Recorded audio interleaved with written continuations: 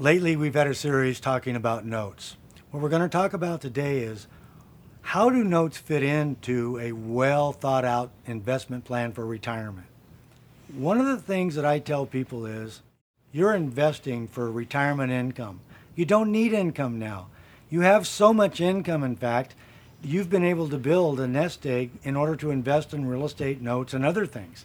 Income is not your problem. Matter of fact, if somebody talked to you now about how much money you make at work, you're probably going to tell them a higher figure 5 years from now. So income today is not your problem.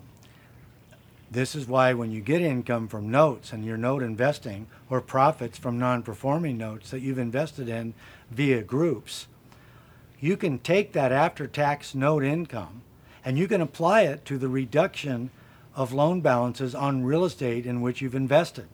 What that does is speed up your timeline tremendously. The faster you can get your real estate investment property or properties free and clear of any loans, the faster you've added entire pages of options on your menu.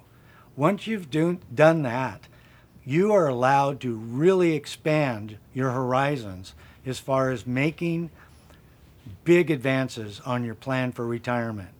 As you go forward, understand the more options that you create, the better off you are.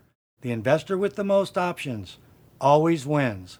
When you're combining the income from an outside source to help you get rid of your real estate debt in combination with the real estate's own cash flow and your own income that's disposable, you are way ahead of the game. So use note income and note profits synergistically to eliminate debt whenever possible.